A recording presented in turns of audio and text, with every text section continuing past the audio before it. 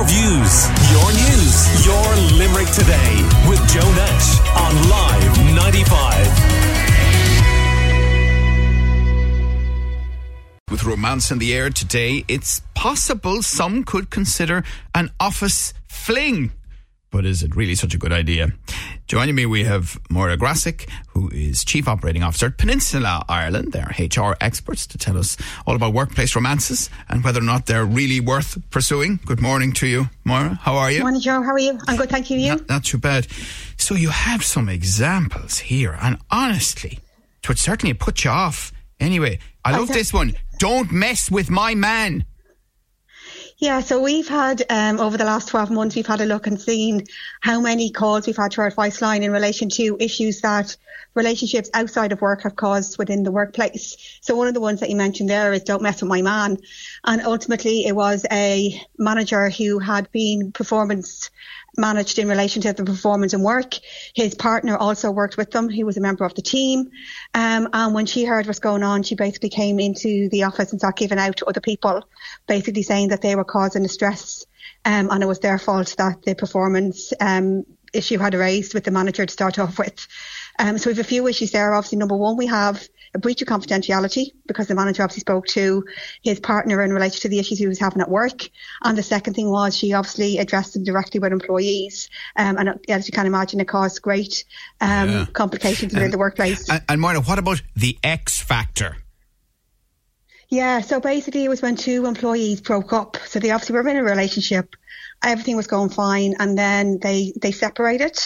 One of the people in the relationship then raised a complaint against the other one, saying that they were being harassed, etc., by them after they had got another partner. However, it transpired that the person who made the complaint was actually the one who was harassing the other employee. So it ultimately resulted in the employer having to do a full investigation into sexual harassment in the workplace.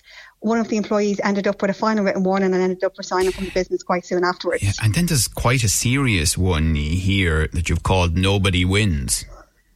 Yeah, so ultimately, unfortunately, it was a relationship that ended up in a civil case. So two employees working together ended up in quite a difficult breakup, and both of them had taken civil action against each other.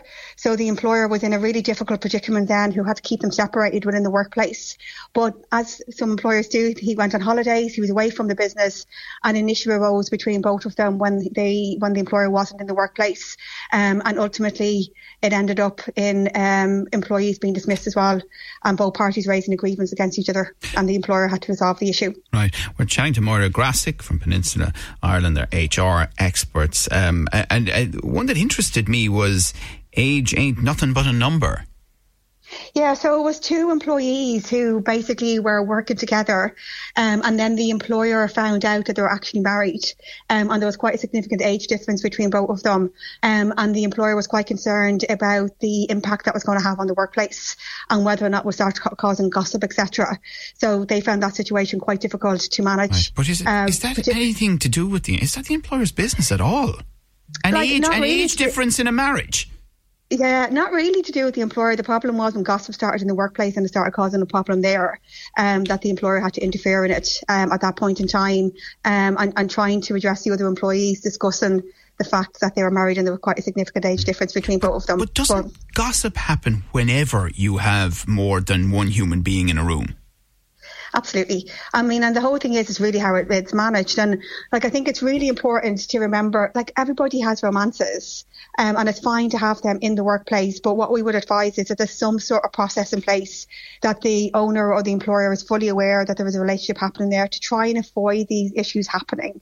So particularly when you have a manager, for example, and an employee, if they're in a relationship, there can be conflict of interest there in relation to, say, for example, salary increases, those type of things.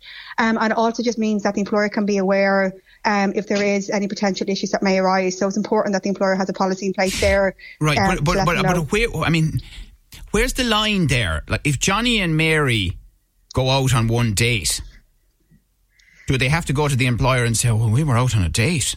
Ooh. Yeah, I mean, basically what we're trying to avoid here is any issues that are going to be brought into the workplace. I mean, look, you would hope that one date and that everything will work out really fine, but sometimes you find it's just that one date that hasn't worked out, and one party, for example, may not accept that that's the case. So it's really making sure that there are safety measures in place there for all employees if they feel that a relationship isn't working out, that the employer has some process in place that the employee can follow.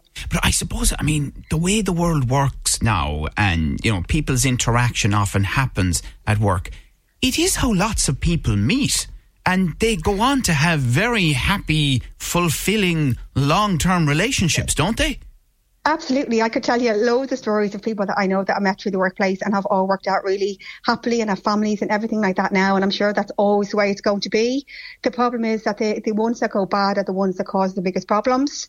And it's just making sure that we know what steps can be taken and how we can make sure that everybody's working in a safe environment and are happy working in it together. But you're not anti falling in love over the laptop?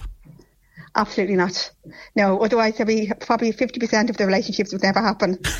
So it's important that we just get that balance right. The same as all these things is making sure that it's a correct balance, a correct process, and that everybody knows. And presumably, you know, it obviously does depend on a degree of maturity from the employer, but also a degree of maturity from the two people in the relationship at work as well, doesn't it?